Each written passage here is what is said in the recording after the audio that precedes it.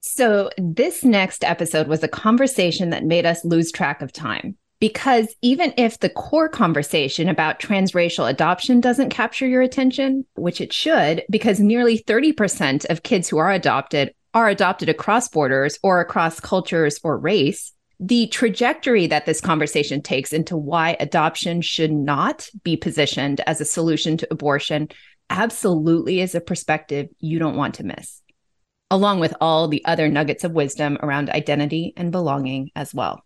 We are thrilled to be bringing you a conversation with Patrick Armstrong, someone we don't just know from the virtual airwaves now, but thanks to some great opportunities for you, Misasha, to speak with him together in real life as well. So if you want to hear more about his journey, not only as an adoptee, but as an outspoken advocate for adoptees, and due to his lived experience, transracial adoptees in particular, you're going to want to listen all the way to the end and then follow him on every platform out there. Welcome to the Dear White Women podcast, the show that helps white women use their privilege to uproot systemic racism without centering themselves in the process. And we are your biracial Japanese and white hosts, Sarah and Misasha. Patrick, would you please introduce yourself for our listeners? Of course. Hi, everyone. I am Patrick Samuel Young Armstrong. I use he, him pronouns, and I was born in 1990 in Korea. And I was adopted by a white family here in America, which makes me a transracial Korean-American adoptee. I host a podcast called The John Chi Show, and it is I co-host that with two other Korean-American adoptees, and we talk about all things that have to do with the Korean adoptee experience. We also like to celebrate and eat some foods and try some snacks from Korea on the show as well. I also host a solo podcast called Conversation Piece, which I recently started, and I'm also a producer and editor on Dear Asian Americans, which is also a podcast, I should say. This is why he's got the voice here, folks. Okay. He's got like the setup and the sound quality. Right. Okay. So, Patrick, when we were on the podcast movement stage in Dallas together back in August, and our mutual friend, Jerry Wan of that podcast, Dear Asian Americans, that you just mentioned, asked each of us to talk about our origin story. And yours, which also involved one of my favorites, Always Be My Maybe, has stuck with me ever since. So I would love if you could share that story with our audience. And also because I've wanted you to tell this story in front of Sarah, because I think you guys have similar stories, actually, not involving Always Be My Maybe, but I think that it'll resonate with her for sure. Absolutely. Well, I appreciate you asking. So to get to that point, I'll share just very briefly again, grew up in a white family in a predominantly white community as a transracial adoptee in rural Indiana, and internalized a lot of that growing up. I didn't have any racial mirrors. I didn't understand what it meant to be different in that way. And as a family and as a community, we didn't talk about race or things like that. So when you would experience aggressions, when you experience racism, it would always be, oh, you took that the wrong way. They were just joking, different stuff like that. And so while I did have a positive adoption experience, I internalized a lot of that feeling, that sentiment, that language, and carried that with me through the first 30 years of my life. And so in 2020, I was living in Chicago with my fiance, now my wife, and we were getting ready to move back to Indianapolis specifically.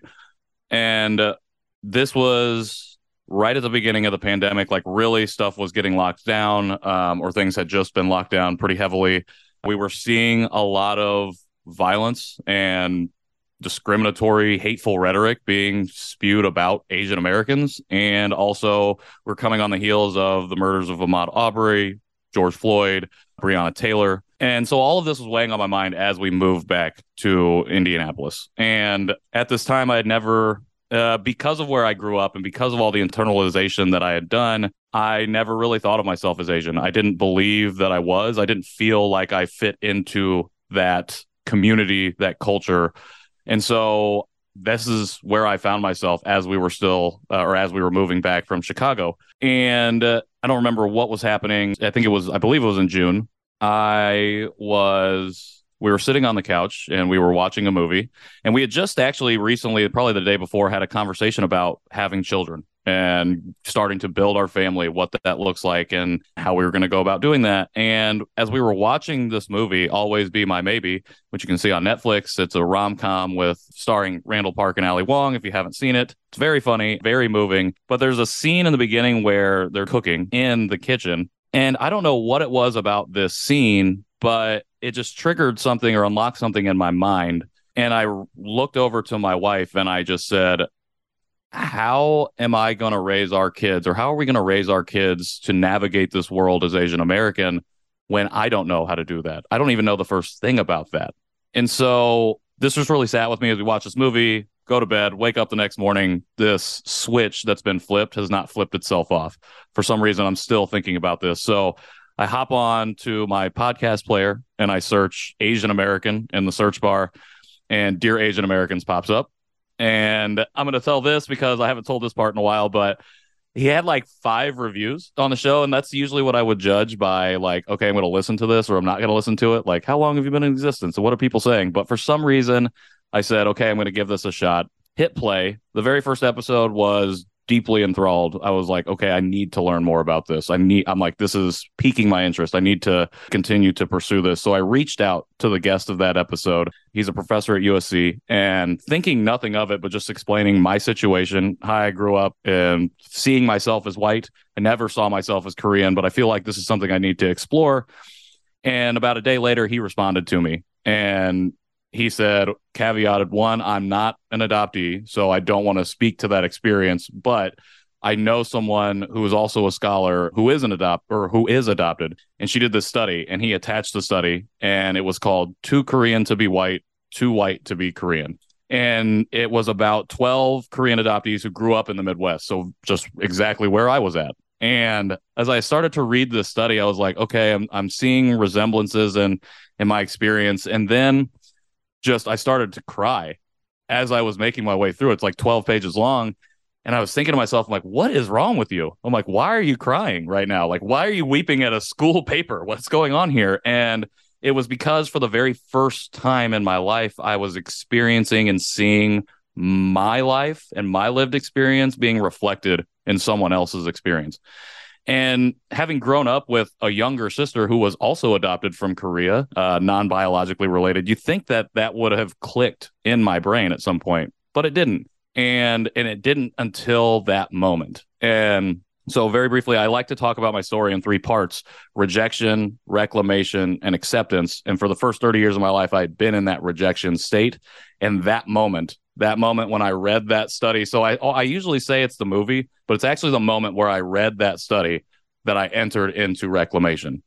So that's kind of my origin story of how I came to do everything that's led me to sit down with both of y'all today. Was really just growing up in that predominantly white community, internalizing whiteness and racism against myself, and then not ever being able to break away from that until I found myself in front of the computer that day. Thank you for sharing that story. First of all, again, because it was even better the second time. But, I think that your story, while it's your story, also will resonate, and I'm sure has resonated with so many people who have felt similarly to you, in the same way that you were reading that study and suddenly felt seen and heard. So I really appreciate you sharing that. And, we talk about this work, like the work that Sarah and I do together on Dear White Women, as coming from a place that's deeply personal and one from our own lived experiences. And I know that that's the same for you. So I would love if you could talk about, you mentioned your shows, the podcast that you're involved with, the start and your introduction, but can you tell us then about, you've read that paper. How does the Janchi show come to be then? And then how do you move past that, a conversation piece? Sure. So I got done reading the study and I had to email the gentleman back who sent it to me. His name's Jonathan. And I was just like, hey, man, I really appreciate you sending me this. It was amazing. And I just thanked him. And he responded and he's like, I really appreciate that. And he goes, I think you should talk to Jerry Won, and share your story with him. And I was like, that'd be great. I would love if you could put me in touch with him or whatever the case might be. And so just kind of put that to bed. And from there, it wasn't necessarily I was diving into the adoption or the adoptee experience of it. It was very much about like I don't understand myself as Asian. I need to figure that out. And that's what really was driving this journey. And so I was reaching out to just a bunch of random people. There was a professor at IUPUI. She's like the first person to teach Asian American history at this college in Indianapolis, and just picking her brain, trying to figure out, what do I learn? Like, where do I go to learn? I just really came in like an infant. I had no idea what I was looking for. And so I was connecting with some people, meeting a few people who were able to kind of point me in the direction of certain books and things to look at. And I'll not lie, it was extremely overwhelming. I was having a hard time piecing together the path and what that was supposed to look like and where my place on that path was. And in between all of these things, I was talking to Jerry, and I was listening to Dear Asian Americans. So as I was trying to like figure out what I'm supposed to be doing, Dear Asian Americans was my through line that helped me figure out like my place on this path. And that's when I first started to realize the power of storytelling and like how diverse Asian America is specifically. Because I, again, had no idea just really how expansive and, again, diverse, how different and unique every single person is that makes up this community. So I'm learning this, and Jerry's like, I think he's kind of like slow playing me. And he eventually is like, hey, I really like your story. He's like, I do like your story. I think we should tell it. And I want you to come on the show if you're open to it. And I'm like, of course. And he's like, he knew I was listening to all of the episodes. And probably a week before I was getting ready to come on to Dear Asian Americans, he said, you've probably already listened to, but if not, you're about to listen to 2 Korean adoptees who I've interviewed on the show. And I was like, oh, okay, that's cool. And he goes, I think it would be really cool if you 3 did a show together. And I was like, okay. I was like, so I have been thinking about doing a podcast, not about any of this, but been thinking about this before all this started.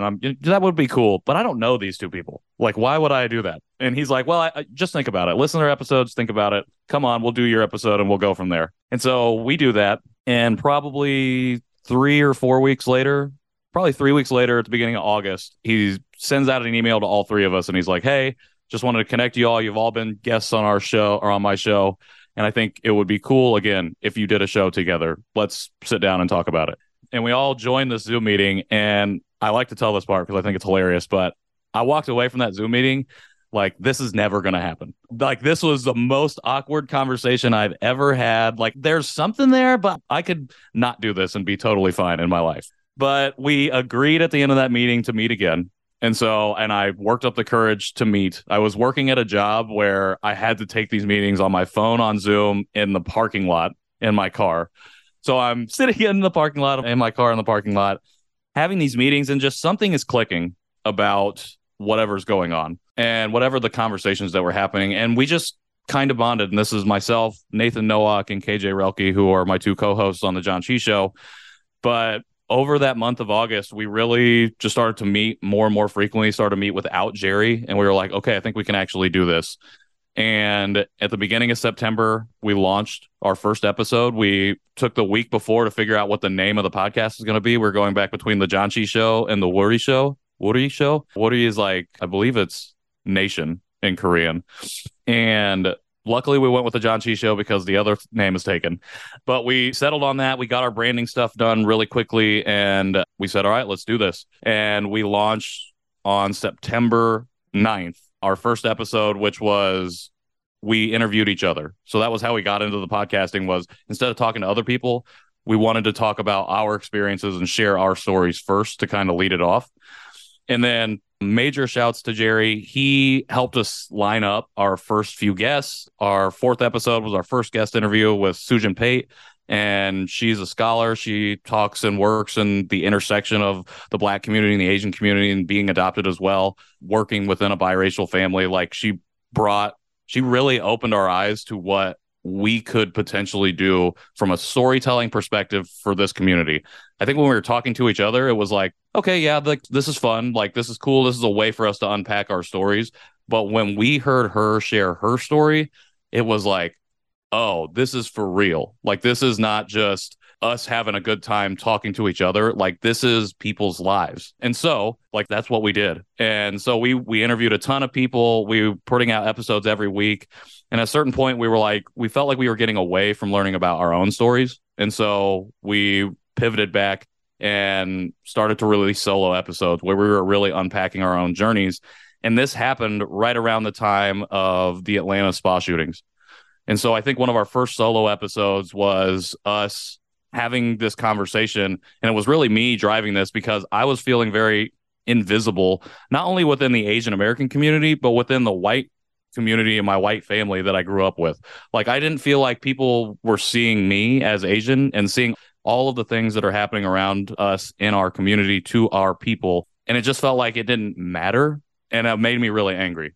And so we released an episode where I was just going off. I just let everything out, all of the emotions, all of the anger that I was holding inside. And that was the first time that I stepped into healing from not just the perspective of an adoptee, but truly started to find healing and reconciliation with myself as Asian American and Korean. Like, I felt like I'm definitely part of something bigger. And when I was talking about trying to piece together the path and where my place on it was, that was when I started to see that, and that crystallized for me. And so we continued to do that. And that's when I started to pivot and do my own stuff, which would eventually lead to Conversation Piece. But from that point, it was, how do I marry the adoptee activism and advocacy with advocating and understanding myself as Asian American? Because, I talked about my initial journey was self-racialization. And then as we started the John Chi Show, it became very much about adoptee things, figuring out my place there. And it was really hard to balance the two. And then after Atlanta, I started to find that balance. I started to find myself accepted into Asian American spaces and feeling very comfortable, or feeling more comfortable, I should say, not very, but more comfortable sharing my story and advocating for others and putting us out there in these places where it felt like historically we weren't welcome or invited. And so that led to me being more vocal on Instagram, advocating for things like the murder of Christian Hall, or to really start advocating for Black lives from a place of intersectionality and solidarity as opposed to performance, and really understanding what that meant, or trying to understand what that meant, and which would eventually push me to write more and do things off of social media like my newsletter, which was the impetus and birthplace of the Conversation Piece podcast, which is me trying to now step further into not only adoption related issues, not only Asian American related issues, but anything that we want to talk about. Because at the end of the day, I think I've realized we can talk a lot about our traumas and a lot about our pain. And that's great because we need to voice and vocalize those things. But also, let's talk about the joys that we have in our communities, the joys and the wins that we get. Like, let's have those types of conversations too, which there are plenty of people out there doing that right now. But I just wanted to, again, in my own personal evolution, take that next step into doing something like that. So that's kind of how I got from there to here. I have so many thoughts, and I really appreciate you sharing that. Like, the first thought I had was how powerful it is to realize that tears really tell us where our truth is, and that you felt it and then really wholeheartedly took this on as an intellectual exercise and really ran with it is incredible to recognize that and be like, I've got to go all in. But the other thing that I thought about as you were talking was that my background in positive psych makes me think about this study that showed that there are 3 ways that people process emotions and process things. And it's, you either talk about it, write about it, or you think about it. And if you're just in your own space, analyzing it in your mind and just thinking about it, it tends to lead to this negative cycle. But if you're writing or talking, you're really able to analyze in a completely different way, in a much healthier, productive way. And I feel like your natural outlets with your writing, your newsletter, your podcast, I mean, you listen to what is good. And it's so amazing to hear when people's stories align with the science, and like to see this path of yours evolving is really powerful. I also relate to the Atlanta spa shooting because I had this feeling of, I am biracial after that point, because my life had been segmented into living under my Japanese mom's roof, first half of my life, second half of my life, living with my white husband in really white parts of America, with white presenting kids. And then it was like a whole other cool. Now I can really meld both halves and show up in both places and feel like I can belong in any circle that I want to show up in, including Asian and white spaces. So then to come around to this other point that I really, really would love to talk to you about, because this is another point of where I personally am curious. You talk about being a vocal advocate for adoptees, and just a short version of it is my mom, who is the Japanese immigrant mom that I always talk about on the show, was adopted. And she was adopted by her siblings. It's a super long story, one that I want to write about one day. But the short of it is she grew up knowing her biological family and spent time with them. Didn't know that she was like it was young enough, like 3 or 4. And then later on, she was told that she was adopted and all this sort of stuff. But in reflection, she has said, well, 2 things. One, you mentioned you and your sister didn't talk about the identity experience. I went out to a Japanese hot spring with my mom and her 2 biological sisters. They were in their 70s at that point, 60s and 70s. And I was like, so what was it like? Like, you 2 were older. You were probably like 7 years old when she disappeared from your life. What'd you think? And they all just blankly looked at me and each other and then paused and said, we've never talked about it until right now. Wow, but you hang out all the time. Like, I don't even understand how this is not a conversation. And the other part of it is that because she grew up knowing them, though, she always felt like she was loved. And I think in your scenario, and a lot of adoptions that are not open adoptions, like, we'll get to the transracial part of it later, but just this process of adoption, how did that affect your identity and your sense of belonging in general?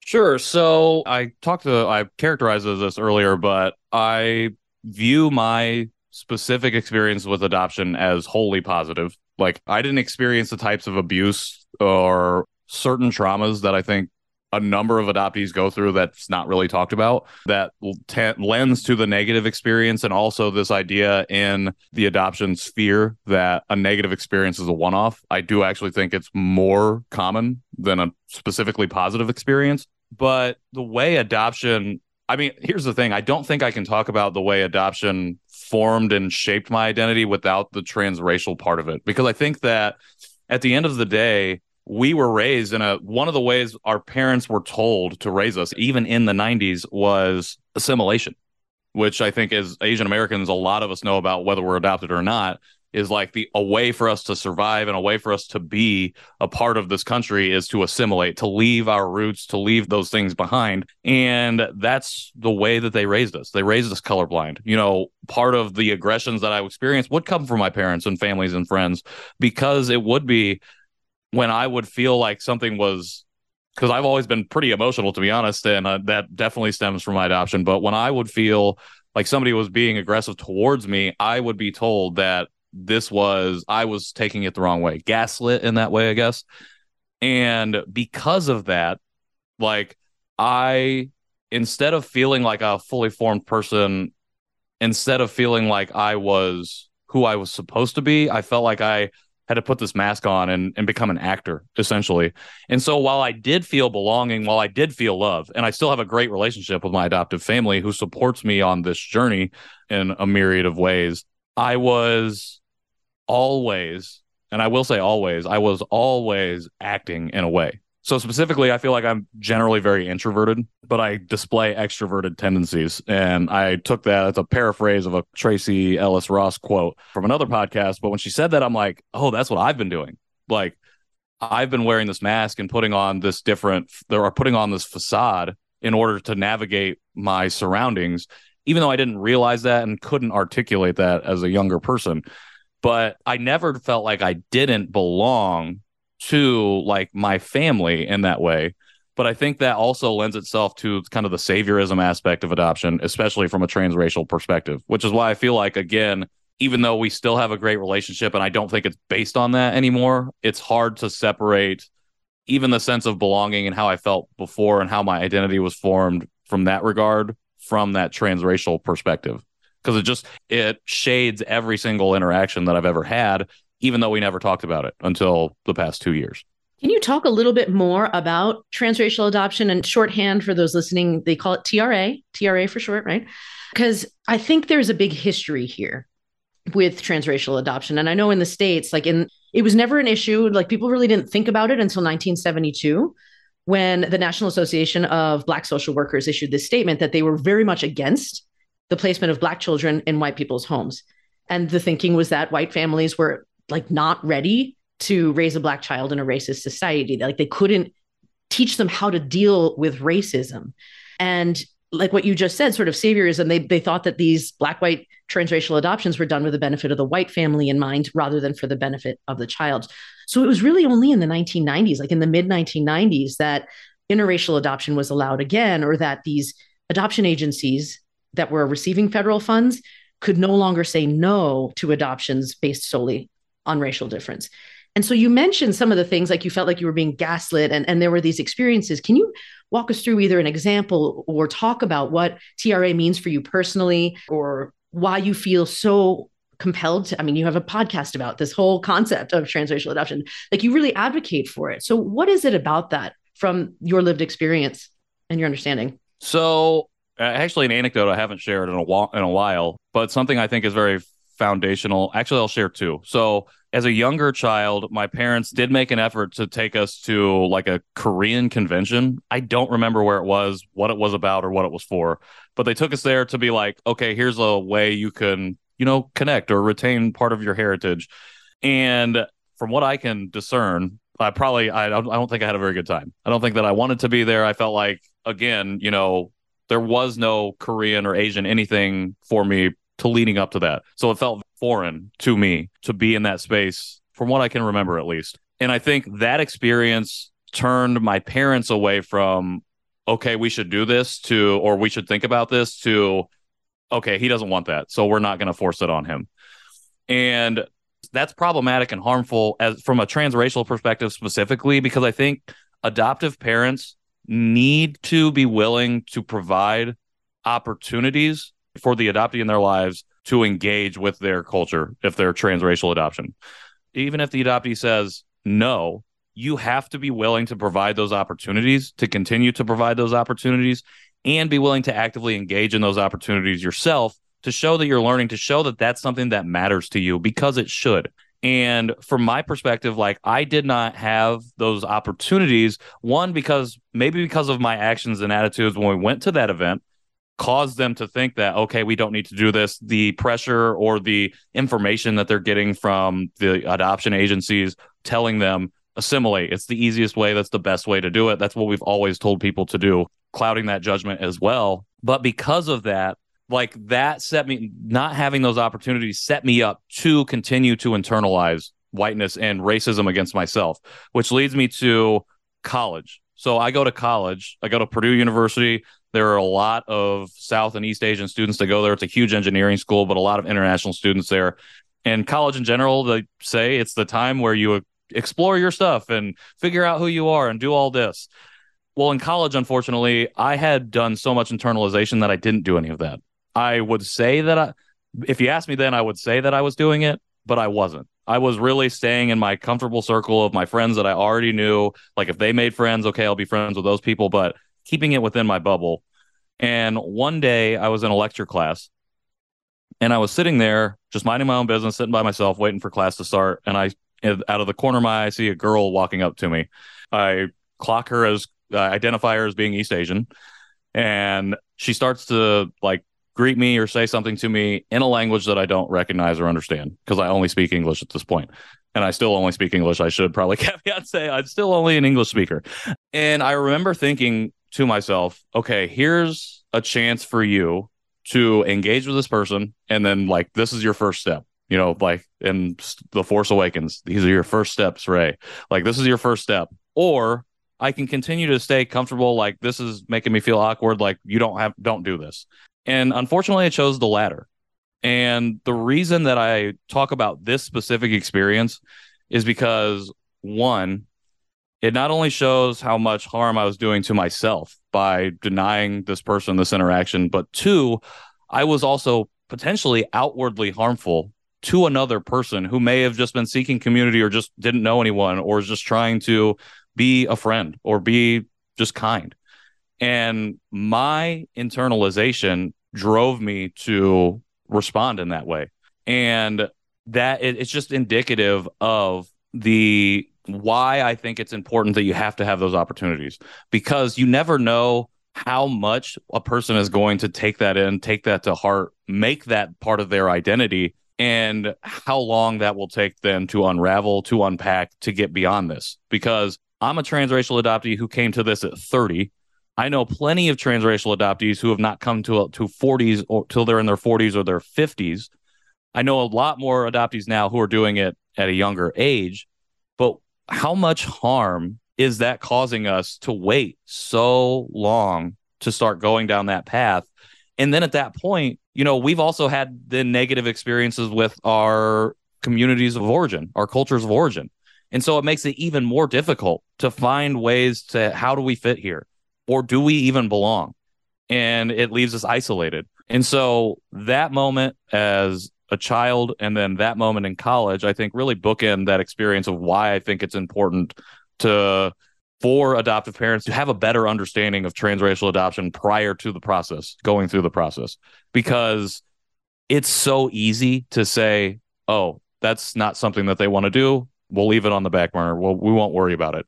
But we don't think about how that's going to affect us in the future. And I think that plays into the infantilization of adoptees overall throughout the narrative of adoption. And so I hope I answered your question. I think I'm going in the right direction, but there's a lot of inflection points, but those two definitely are ones that stick out to me. So I really appreciate you sharing those anecdotes, because I think, you were talking about sort of the power of storytelling. And I think that those anecdotes and how intentional you have sort of walked through those and unpacked those with regards to who you are now, who you were then, and those through lines, right? Tell us so much more than just, simply stating certain things could. So I really appreciate you sharing that.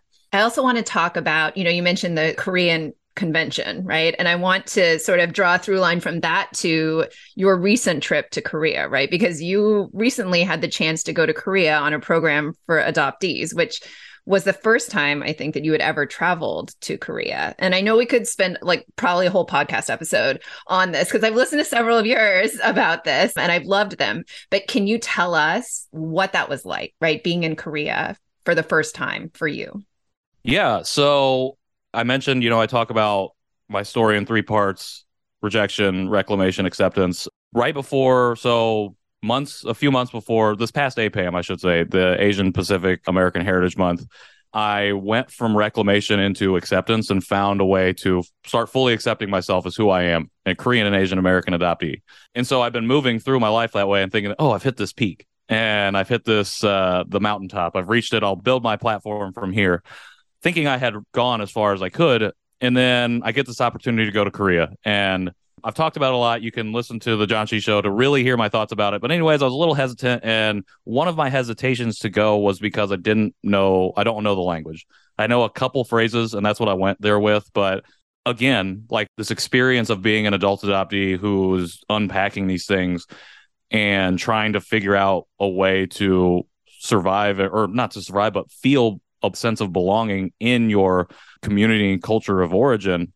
While I started to finally feel that for myself, I was worried that going back to Korea would knock me out of it again, make me feel like, oh, I'm not going to feel like I belong here. It was scary to think about going in, but I was like, you know what? People kept telling me no expectations. So I went with no expectations as much as I could. And being in Korea physically was amazing. And I share that part of it because it was amazing that I found ways and found a way to not feel that outsider feeling and to finally feel myself lose the mask. That performance that I've been putting on for 30 years, I realized in a moment that, oh my gosh, I'm not doing that right now. And it was transformative again. And the reason I bring the language thing up is because the thing that kicked that off was walking through the streets of Seoul, and I'm like, okay, I need a coffee, because if you have not been to Korea, there is just coffee literally everywhere. They want you to drink coffee. They want you to be on the go. Everyone walks super fast, which is great because I also walk super fast. So that it's another thing that made me feel like I fit in. But so we go to get coffee, and I walk up to the barista, and I'm just like, "안녕하세요," and I say hello. And he responds to me in Korean. No, doesn't look up or anything, just responds to me in Korean. And I was like, okay, I'm assuming that he's asking me what I want, but I don't know what he said. And then I was just like, I'm just going to respond in English and see how this goes. And so I just responded with our order in English, and he goes, okay. And then I just handed him my card, and he ran it, and I said, 감사합니다, which is thank you. And he responded in kind and never batted an eye. And while this seems like an innocuous moment, it was, I'm not kidding you, the most pivotal thing that I think has probably ever happened to me outside of getting married to my wife. Because I was like, that fear that I had of not feeling accepted by Korea went away. And I do want to caveat that this is my experience. not everybody has that experience as Korean adoptees. Like, I know plenty who have went to Korea and are like, this is not for me. This is not it. Feel that outsider feeling and are made to feel that way. And I'm really privileged and fortunate that I didn't have that, because in that moment, I felt that wash away from me. And that's just how I operated from that moment going forward.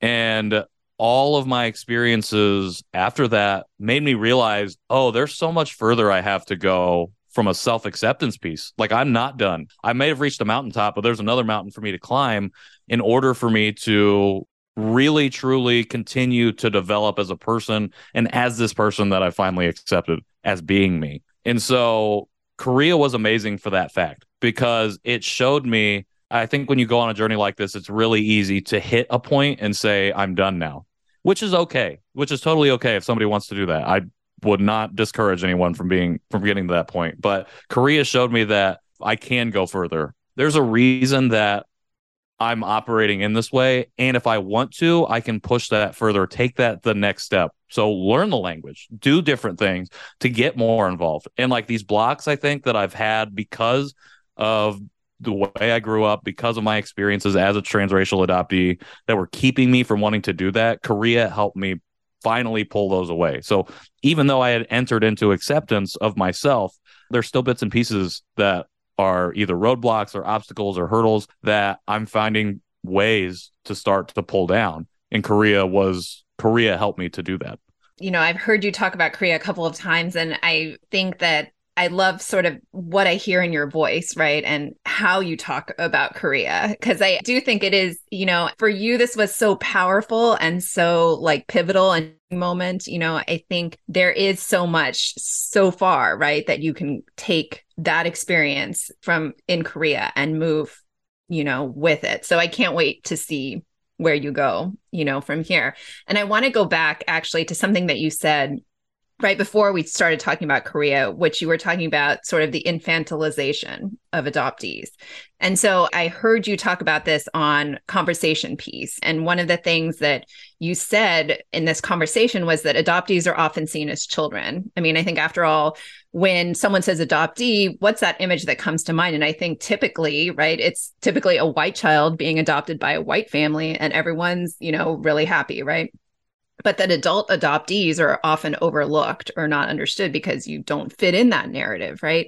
And I thought this was such a powerful point, and I hadn't even really internalized how we see adoptees, you know, quite like that before. So can you tell us a little bit more about this? Sure. So I think it all goes back to the narrative surrounding adoption. And so you think about something like the Indian Child Welfare Act, which is another, like, you brought up the Black social worker statement. You know, this is another foundational piece, something that I'm still learning more and more about, but sets the tone. These two things set the tone of specifically white parents feeling like we can take children and bring them in. And so I think the infantilization part starts in this area where we're looking at children, not even white children, but specifically children of color, and saying, we are saving you from whatever existence that we feel is not what you should be having. And we're going to assimilate you into our culture, and we're going to lose that. And so that's the way that I feel like adoption has been viewed for so long. And then you go post-Korean War, where the Holts are bringing Korean children home. First, they're mixed race children, and then it's full-blooded Korean children. And it's, at the end of the day, it's usually or generally infants. And so when the media is latching on to these types of events, that's the picture that you see. Or you might see a 3, 4, 5-year-old. You could see even up to where it's probably 8 years old, where they're still children. And so that's the face of adoption for a long time. And when these things are being formalized, being industrialized, that is who we see and that's why they put the label of saviorism on it, is because we are saving children from quote unquote shithole countries. You know, that's the mindset that we have, is that if we get them young enough, we can purge them of these defects or flaws. And as we grow older, the reason that we want to remain looking at children or picturing it and viewing adoption through the lens of a child is because childhood generally speaks to innocence, speaks to it's usually just good, and that's the way that we think about children. But even as you become a teenager, you start to lose that veneer. Parents talk about teenagers all the time and how tough it is to deal with teenagers. My wife is an 8th grade teacher, English teacher. So we have this conversation a lot, and that starts to wear away. We're still tethered to childhood by the fact that we probably still live with our parents or we're still involved in the home in some way. But as soon as we become adults and we start to question and we start to push counter narratives to what we have always heard about adoption, how we've always viewed adoption, it instantly becomes, well, we now have to invalidate this person. No, you've got it wrong. No, I know plenty of it. This is the one that I get all the time. I know plenty of adoptees who had a great experience. We're siloed. People who don't have that experience, or people who speak out against the way adoption is typically thought of, are siloed and told, you're the outlier, you're the one-off, your voice doesn't matter, because look at all these children. And so the reason we go back to infantilization, the reason that agencies and different people, organizations that help facilitate adoptions go back to infantilization, is because that's where the goodness in it lies. And I'm not saying there aren't ever situations where an adoption could or should be necessary, but the reason that we look at it and the reason that infantilization continues to happen is because we think about adoption as family making, when generally it is family separation. Like, the root of adoption is in separating a family in most cases, because we're not looking at adoption as why. We're not asking ourselves, why is this necessary? Why are we doing this? We're not examining the systemic issues that cause someone to say, I need to give my child away for X, Y, or Z. And so when we erase all of that, when we don't think about all that, it's the easiest to think of us as children, as babies, as you will always be this. But as soon as we become adults, as soon as we question this narrative that we've always been given, that we've always been told our lives are based on, like my parents, the story they told me, the story that they were told is that my Korean family gave me up because they couldn't take care of me and they wanted me to have a better life. Is that true? I don't know. I've heard plenty of people say that that's been their story. Come to find out, that's not the real reason. And so it's easy for the government, for private adoption agencies to show us as children, because that keeps it moving. And because it takes our eyes away from what actually is happening. Why are we asking people to give their children up? Why do people feel like they have to make that choice? We're not asking that question. It's because we're talking about babies that need saving. My mind was completely blown, and I appreciate both of you for asking and answering that question, because holy shit, you're right. And I hadn't thought of it that way.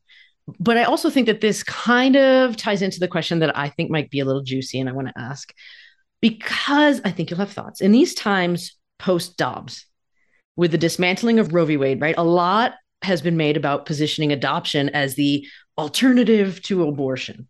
And based on what you just said, again, like, you're not talking about the systemic issues about what is making adoption necessary. So I think based on some of the feeds that I've seen, you have some thoughts about this. What do you think about this whole idea of positioning adoption as the answer to abortion?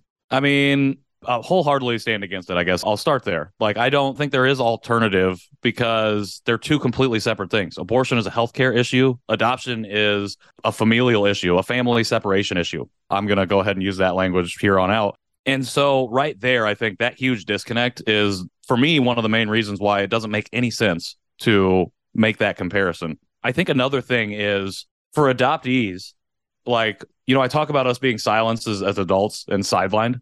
This is one of the reasons, is because when people want to push on legislation that specifically, removes the right of a woman to do or a person who is capable of bearing a child to do whatever they want to do with their body, and removes the choice of being able to access literally life-saving healthcare, we get brought into this, or adoptees who have had positive experiences get brought into this as the champion or the poster person of this issue, and says, well, there's adoption.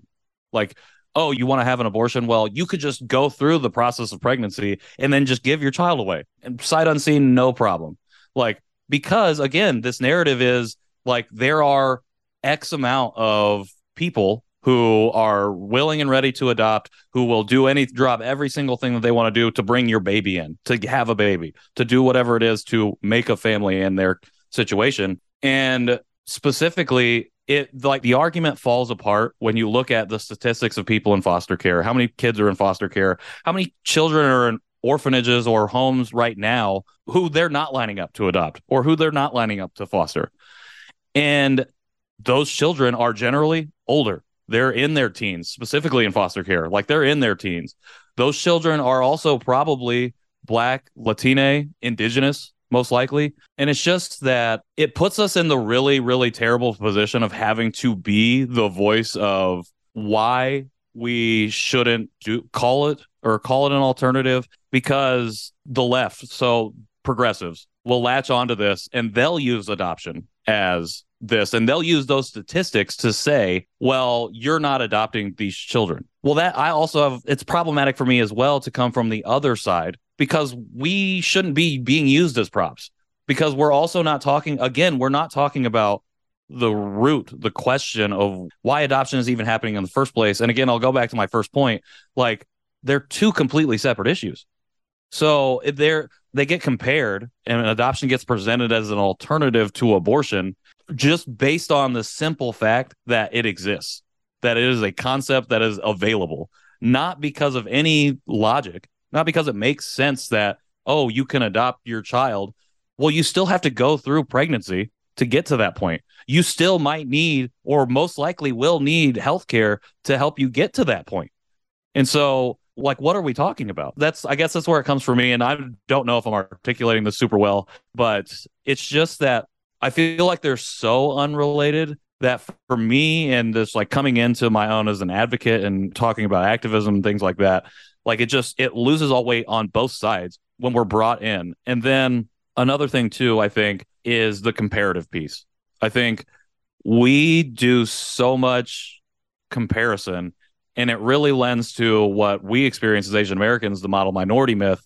Like, we now get pitted against other people, or even other adoptees who have had a good experience, or might be, or I was going to say pro-life, but I'm going to say anti-choice. And, it sets us up to dissent against one another when we should be having a conversation, whether we agree or not, but discussing the reasons why we're reaching this point in the first place. Like with abortion, we're starting to talk about that actual reason why we're here. With adoption, we're not there yet. We're not having the conversation about why. We're still having the conversation about what. And, I would love to get away from what and get into why as we move forward. And that's, hopefully one of my goals over the course of my life. I hope that made sense. I was just all over the place with that. No, that was, well, I'm already like, the meme of abortion is healthcare and adoption is family separation, as the family separation issue. That was very, very powerful and very insightful to be seen, and to have the balanced perspective of not appreciating being used as a prop, I think is a very valid point. Because I guess my follow-up question is, what would be some of the policies then? And I'm just riffing here, like it would be healthcare, right? Everybody needs healthcare. It would be lifting families out of poverty so that they can feed their children and feel like they can keep their families together, along with the housing. And like, there's some systemic issues that our society needs to take a good look at for ourselves and fix. Because maybe, like you said, then we might be in a situation where we can create the families that we want to have and be able to sustain them living in a way that we can like live in humanity. As you were saying, both of you were talking, right? I kept thinking about how I think that both sides try to position this issue differently, right? But both sides fail when they do that. And it continues to come back to the concept of this assumes, right? Even to try and place those two issues opposite each other assumes like a level of social safety nets and like, that we do not have in this country, and we have never, been able to hold on to in this country for a whole host of systemic reasons here.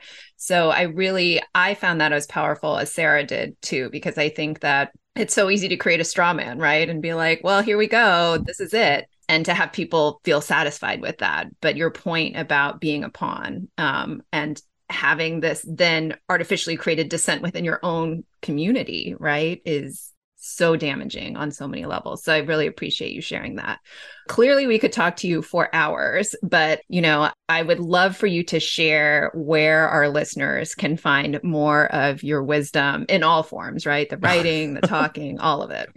Well, I appreciate that. And before I say that, I just want to thank you for giving me the opportunity to come on here and share.